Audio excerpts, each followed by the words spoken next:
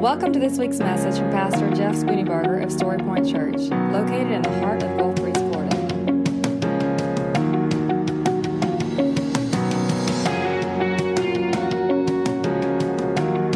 And now, here's Pastor Jeff Spooneybarger with this week's message from Story Point Church.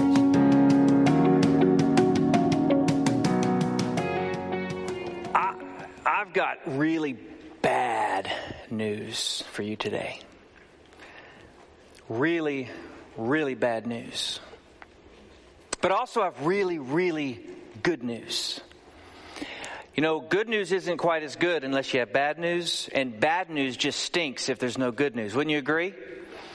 One of my hardest jobs as a pastor and as a chaplain in different agencies within the city, one of my hardest jobs is delivering bad news, especially when somebody dies. To have to stand before a family and say, I'm sorry, but your father is dead. I'm sorry, but your daughter is dead.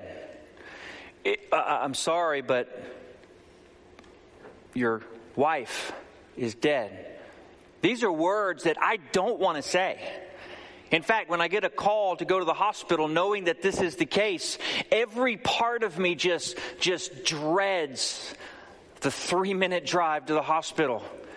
And I slow that drive down because I know that I'm about to have to give the worst news that a person could ever possibly hear. And nobody wants that job. And so that is how I felt all week this week, knowing that I've got to give really, really bad news to you. And everything in me wants to just skip over it and get to the really good stuff. Because you know me, I like to be the life of the party, right? I like the happy stuff. But very clearly, I heard the Lord this week tell me, Jeff, you must speak the truth. But the truth is not one-sided. So I want to tell you, just if you'll hold on, the bad news will become good news by the end. But the bad news is this: God is going to judge you. That's the bad news. And the reason that I hate to say that is because I've heard all of my life people, and especially the older I get and the more I'm in ministry, I hear people say, I don't go to church anymore because they just judge me. They always just want to preach judgment to me. I don't need judgment. I need love. And I totally agree with you. There are a lot of places that all you ever hear out of the pulpit is this hard fire, God is going to judge. And it's this picture of a God who's just waiting to zap you. But that's not what the Bible says God is. God is not just waiting to zap us. In fact, the Bible even says that God takes no pleasure in the death of the wicked. Which means that every time a murderer is executed for his crimes, the heart of God breaks. There is no pleasure in that for God. God doesn't take any delight in judging. But it's what he has to do. Why? Because he's God. After all, would you serve a God who let the guilty go free? Every one of us believes in judgment. Every one of us in this room. There's not a soul in this room who would be okay with a child molester being set free. Is there? There's not a soul in the room who would be okay with a murderer who is obviously guilty. If the judge said, you know what, I'm having a good day today, tell you what, let's just call it even. I know you murdered somebody, but just go on. Try not to do it again. And what would really incite an anger inside of us, and rightly so, is if the judge then had the same person back for the same crime and said, you know what, I thought I told you last time to not do it, but tell you what, just go ahead and go. We're all good. I'll just pretend I didn't see it. Is there anybody in here who'd be okay with that? Let's make it your child. Not one of you in this room would be okay if a neighbor hurt your child with the judge or with the police or with anybody else say, you know what, it's just okay. It's just what people do. We wouldn't be okay with that. Why? Because God has put inside of us a sense of judgment, a sense of justice, a sense of rightness. There are things that are right and there are things that are wrong. And for us to just close our eyes and pretend like wrong will never be dealt with is just not part of who we are. Even a criminal demands justice. You take a person who hurts a child and you put him in jail, that person's not going to live. You know this to be true. Criminals hate, they despise, and their thinking is, I've already killed one person, what's another one? Because this person deserves it. I'm not saying that's the right thinking. I'm saying that is justice inside of a criminal. But here's what I want to say to you. Oh, I got to have this. I can't convince you of this just by my words, so I want to read what the scripture says about the judgment of God. And I want you just to listen to what God says, because I figure if God says it, then we have to deal with him and not me, right? So here's the thing. Warning labels, I'm just not big on. I mean, some things I don't think you should have to tell people, right? I mean, I don't think you should have to tell people, don't touch it, it's going to burn you. Right? You certainly shouldn't have to tell people who are making your food, wash your hands before you touch my food. I mean, that should be just understood, right? In fact, the Bible says that we understand this without even God's word. Because creation itself testifies of who God is. But as if that were not clear enough, God has given us multiple verses from the Old Testament all the way to the New Testament that specifically and explicitly say that we are going to face judgment from God. Here's what it says. Ready? Let me just give you a couple. 2 Corinthians 5:10. Wow, those lights. We will all appear before the judgment seat of Christ, so that each one will receive what is due for what he has done in the body, whether good or evil. 1 Peter 4:17, for it is time for judgment to begin at the household of God, and if it begins with us, what will the outcome be for those who do not obey the gospel of God? Revelation 20, verse 11 through 15. Then I saw a great white throne and him who was seated on it. From his presence, earth and sky fled away, and no place was found in them. And I saw the dead, great and small, standing before the throne, and the books were open, and another book was opened, which was the book of life. And the dead were judged by what they had done, or by what was written in the books, according to what they had done.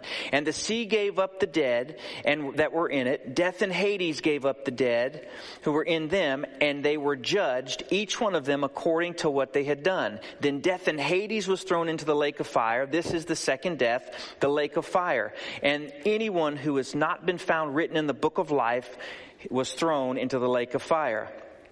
Hebrews 9:27, and just as it is appointed unto man once to die, and after that, the judgment. Romans 14:12. So then each of us will give an account of himself to God. Matthew 12:36 and 37. I tell you, on the day of judgment, people will give an account for every careless word they speak. For by your words you are justified, and by your words you will be condemned.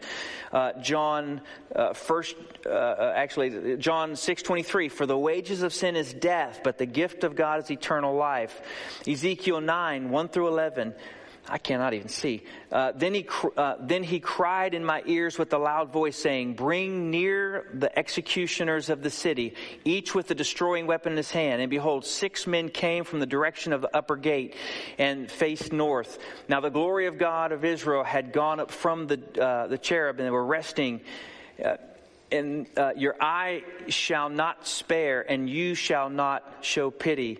I just skipped over a bunch of that.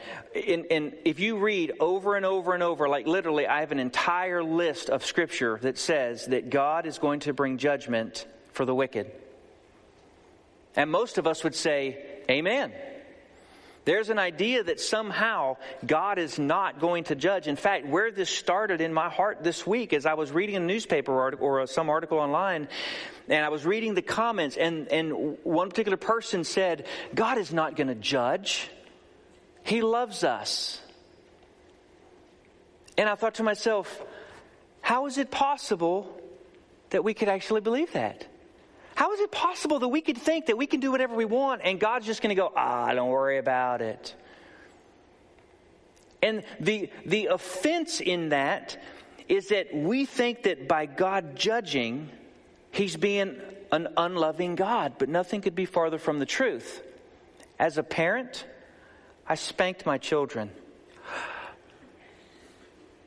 You know, I don't know why? Because I hated my children.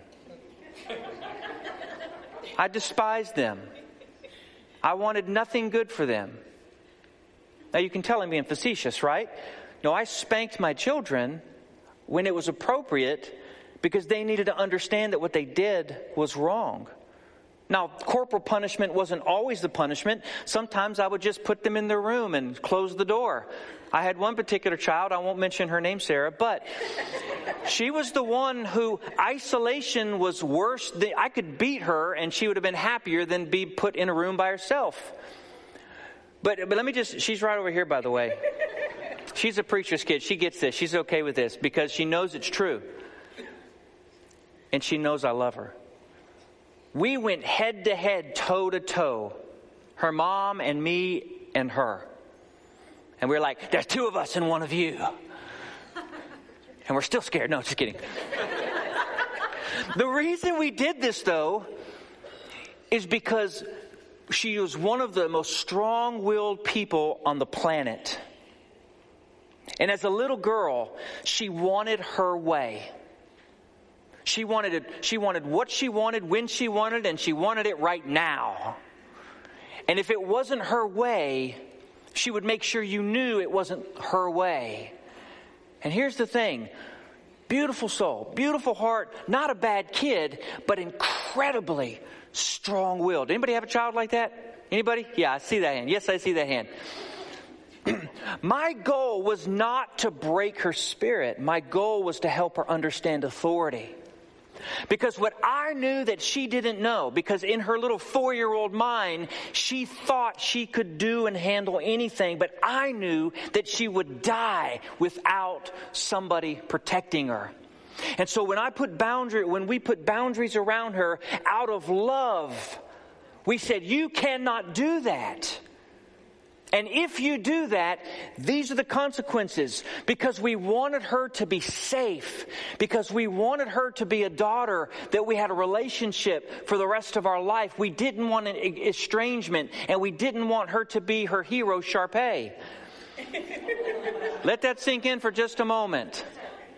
Okay, some of y'all have no idea what I'm talking about. Most of you do.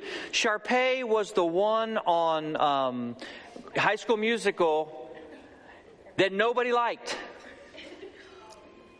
You know what I'm talking about? Does that ring a bell? And for the life of me, I'm like, why Sharpay? And I think it was because Sharpay had it all together. At least appeared like it. That's the name, right? Am I getting this right? But here's what we did as parents because we loved our children. We said, no, you cannot. And if you do, you will face the consequence. And over and over and over. And every time we gave a consequence, we also gave the opportunity for redemption. But the thing in this whole scenario is this. Never once did my wife and I, never once did Shannon and I say, you know what, we hate this child. Now, we did say, now I understand why mothers eat their young as animals. You know, now I know why the wild kingdom is like it is. We really did have that conversation. We did really have to go back in the back room and say, look, let's just breathe. Just breathe. It's going to be... We did do that. But never once did we say, we want to make this kid's life miserable. We want her to suffer. We want her to pay. Okay, admittedly, for maybe once or twice, for a brief moment, but you understand, because we loved our child. And we look at this passage and we say, how could God be so cruel? How could God judge? And I ask the question, how could God not judge? What kind of a father just allows the child to do whatever, whenever, and get away with it, and expect that there's nothing that will be, no retribution or no justice at the end. I would explain it this way. Most of us, if we had a child who wasn't just difficult, but was flat out rebellious, said, let me tell you something, Mom and Dad. I'll do what I want. I'll do it when I want to do it. I'll do it how I want to, attitude. I'll do it how I want to do it. I'll tell you where I'm going, and I'll tell you when I'm going to be back. Do you understand me? Because at 8 years old, I know everything. And then at 12 years old, haven't you gotten it yet? You have to give me this food because I'm your child. You brought me into this earth. You're required to feed me. You're required to give me a place to sleep. You don't have a choice. The law says that you have to put a roof over my head. But I'm going to do what I want. I'm going to wear what I want. Oh, that was a fight. I'm going to do whatever I choose to do. Would you be okay with that as a dad or a mom? What about at 16? Hey, if I want to take your car, I'll take your car. You're not going to stop me. If I want to bust a window, I'll bust a window. If I want to have a party, I'll have a stinking party. Mom, Dad. At 18, I'll leave when I want to leave. Hey, it's my life. I can do whatever I want to do. At 50, I don't need to call you. Why would I want to come over for Christmas? You're just boring. See, I'm saying that because that in effect is what we do to God. See, I don't think that we have a problem so much with the justice of God as much as we have a problem with our own depravity. See, we think we're cute little Sarah. We're just a little bit rebellious. We're nice and smiley and wonderful, but we only have a few things that we have to work on. But that's not what the Bible says. The Bible says there's none righteous, not even one. In fact, in Isaiah, the Bible says all of your righteous acts are like filthy rags. You know, when I go fishing, I go catching. And when you're fishing and you're catching, you start to take on the odors of the boat, right? And when I come home and I walk into the house and Shannon's in the kitchen doing something and I walk over and I just reach over and grab a hold of her. Glad to be home, honey. Her first reaction is repulsion. Why? Because I stink. And guess what? I don't even know it. Why? Because I've been fishing all day. Little by little, I've gotten used to the stench of fish, blood and guts and all that kind of stuff. Little by little, that bait has permeated into my hands. And at the end of the day, I think it's normal to smell like that. It's not until I walk into a room where my wife is clean and I try to reach out and she goes, "Whoa, you are not kissing me." It's essentially what she does. See, the Bible says all of our righteous acts are like filthy rags. And so what we do is essentially we come to God and we say, "God, I'm not that bad. Okay, I'm a little bit bad, but I'm not nearly as bad as them. Not them. I'm not nearly as bad as them. I haven't done what they've done. I mean, I've never killed anybody and I've never murdered anybody." But you see, Jesus made this all very clear for us. In the Gospel of Matthew, he said, you've heard it said, that you should not murder. Well, I tell you, if you murdered somebody in your heart, you've murdered them. You're guilty. You've heard it said not to lie. But I tell you, if you lie just a little bit, little white lie, you're guilty. You've heard it said don't commit adultery, but I tell you, if you've thought dirty thoughts in your mind and never even acted on them physically, you are guilty. And so what Jesus is doing is he's going down this list of, you think you're righteous because it doesn't appear as though you're as bad as somebody else, but in your heart of hearts, you are guilty because you've offended the law at one point, and therefore you've offended the law at every single point thereafter. This is the bad news. The bad news is that God cannot just let that fly. He cannot just give you a pass because he loves you. Because the love of God is not canceled by the justice of God. We're looking at this as a binary equation that either God is love or God is just. God is either full of grace or God is full of retribution. No, that's not the case. It's not an either or. It is a both and. Just like you as a mother or father are a both and. You can love your child and spank them too. I used to love my child really well. I mean, I was bigger on this arm than I was on this arm because I'm right-handed. I joke, kind of. But you know, here's the thing. The bad news is really, really bad. There is let me give you a few examples, okay? If you go back in the Old Testament, starting in Genesis chapter 1, Adam and Eve sinned. God confronted Adam and said, Adam, what have you done? He said, I've sinned. And God said, I'm going to judge you out of the garden. He kicked them out of the garden. And then he said, by the sweat of your brow, you will work the rest of the days of your life. And he said to the woman, childbirth is going to be great pain for you. He said, there is going to always be this thing, and it's going to remind you of this original sin.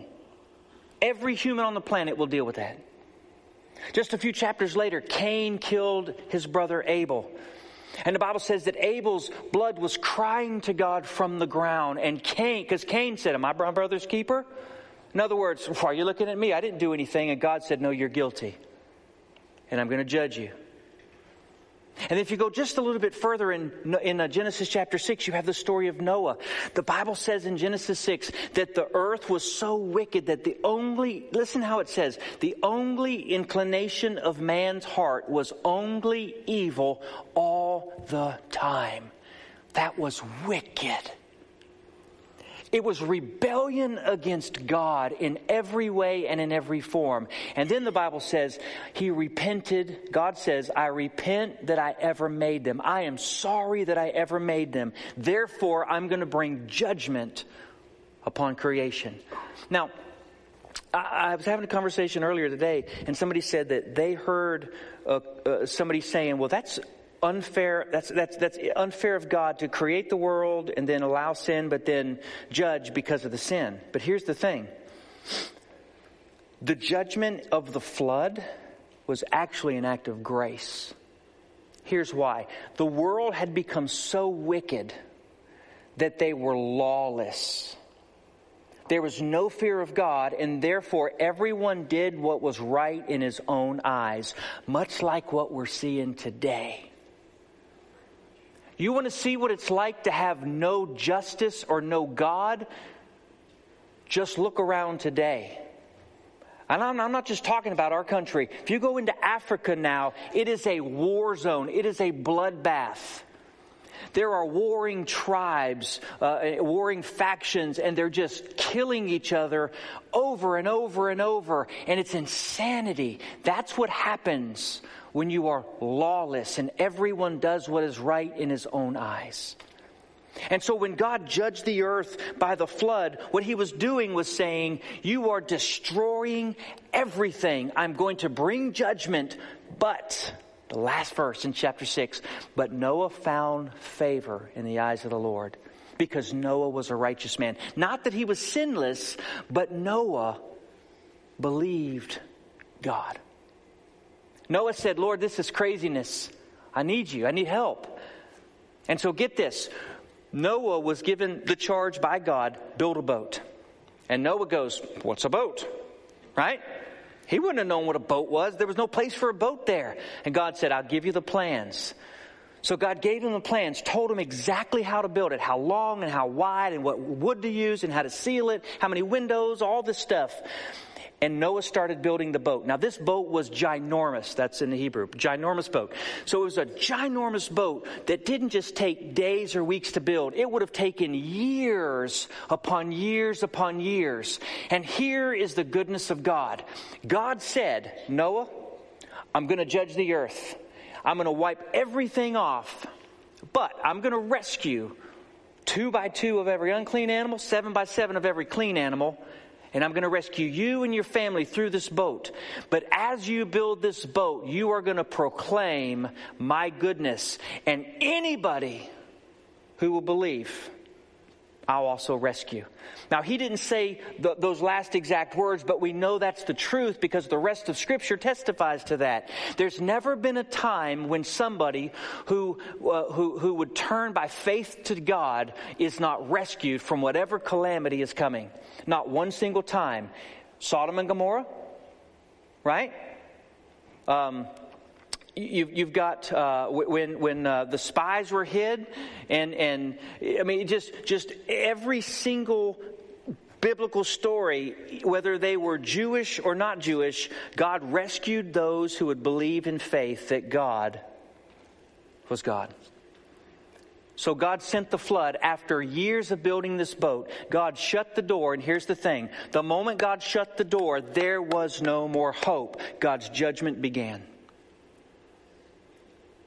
I mentioned Sodom and Gomorrah. Now, do you remember that story? Lord, will you spare... What if there are 50 righteous people in there? God said, I won't destroy them if you find 50. What if there's only 40 righteous people? I won't destroy them if you find 40. What if there's 30? You get bargaining down eventually. What if there's like 10? I won't destroy him. What is that saying? That's saying the heart of God is not that he desires to judge. His heart is for repentance. His heart is that his creation turn to him and yield to him as God. But what choice does he have if we rebel against him over and over and over, but to do what he said he would do? Because he gave warning after warning after warning after warning after warning. So it would be wrong to say that all churches do are condemn people, because I'll tell you right now, you're not being condemned. You're given opportunity after opportunity after opportunity to receive the forgiveness and the grace that God has given. Believe me, there is absolutely nothing in my heart that I want more right now than for you to hear that God is a God who will do what he says, not only in the judgment, but he will do what he says in terms of the rescue. But God demonstrated, Romans 5:8, but God demonstrated his own love for us in that even though we were still sinners, Christ died for us. So when you stand before God, will you be guilty or not guilty? You will be guilty if you stand before God without Jesus Christ. You will be declared not guilty if you stand before God with Jesus Christ. Why? Because the Bible says it's by grace that we're saved through faith, not of our works, so that none of us can boast.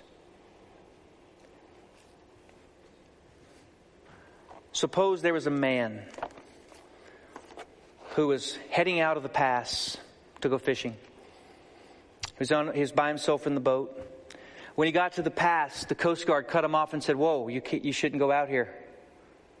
The seas are kicking up. We got a storm coming in. Stay in. It's dangerous out there."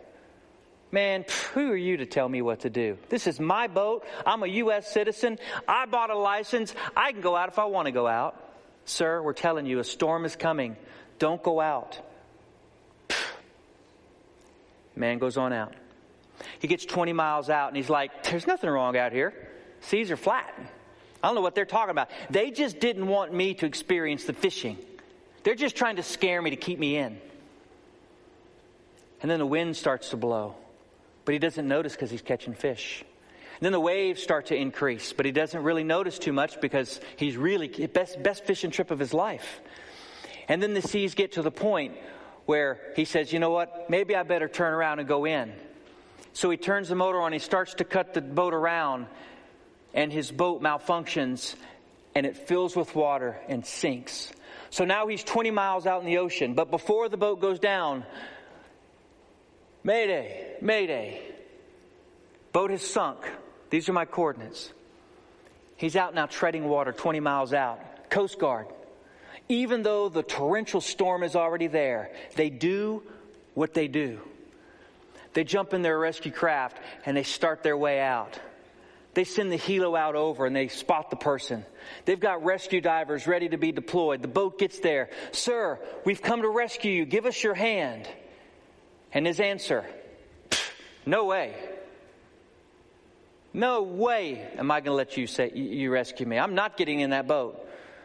Sir, we're your only hope. Get in the boat. No.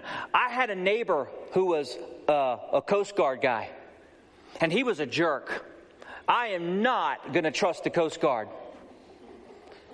Not only that, I see how my tax dollars are wasted. Y'all just spend gas going back and forth and back and forth. I am not getting in that. Besides, I don't even like the colors of the boat. I mean, come on. And you're connected to our government, and I don't trust our government because I don't know what you're going to do once I get in the boat. I'm not. Sir, we're your only hope. No, I refuse.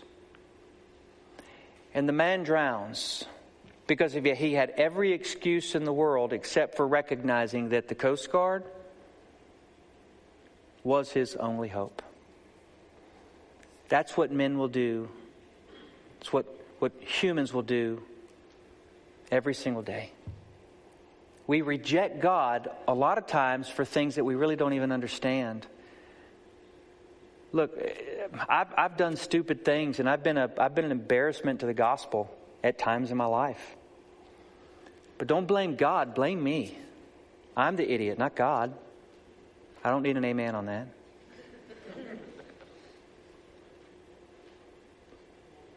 The church, we've done some good things and we've done some bonehead things.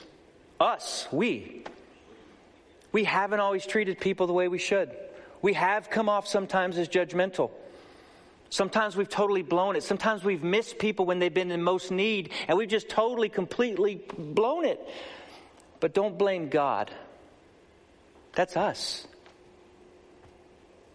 Will you close your eyes and bow your head? I want to ask you, have you come to the place in your life where you've recognized that you're a sinner? Have you looked in the mirror and recognized the depravity of your own heart? And have you cried out to Jesus saying, Jesus, save me?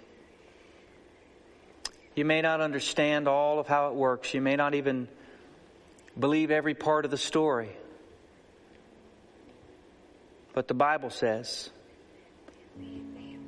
for God so loved the world that he gave his only begotten Son, that whoever would believe in him would not perish, but have everlasting life. Jesus said, I've come that you might have life and have it most abundantly.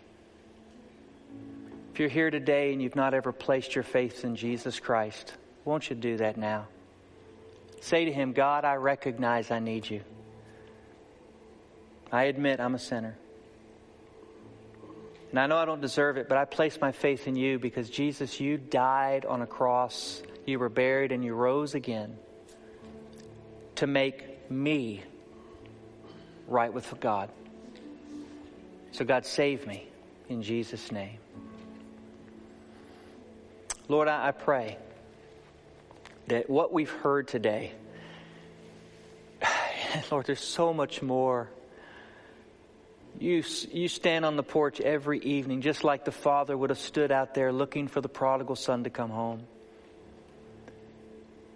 God, with all of that boy's pride, with all of his squandering, you still were the father who forgave. Lord, show us that goodness today. Break the hardest of hearts today. Humble us. We ask in Jesus' name. Amen.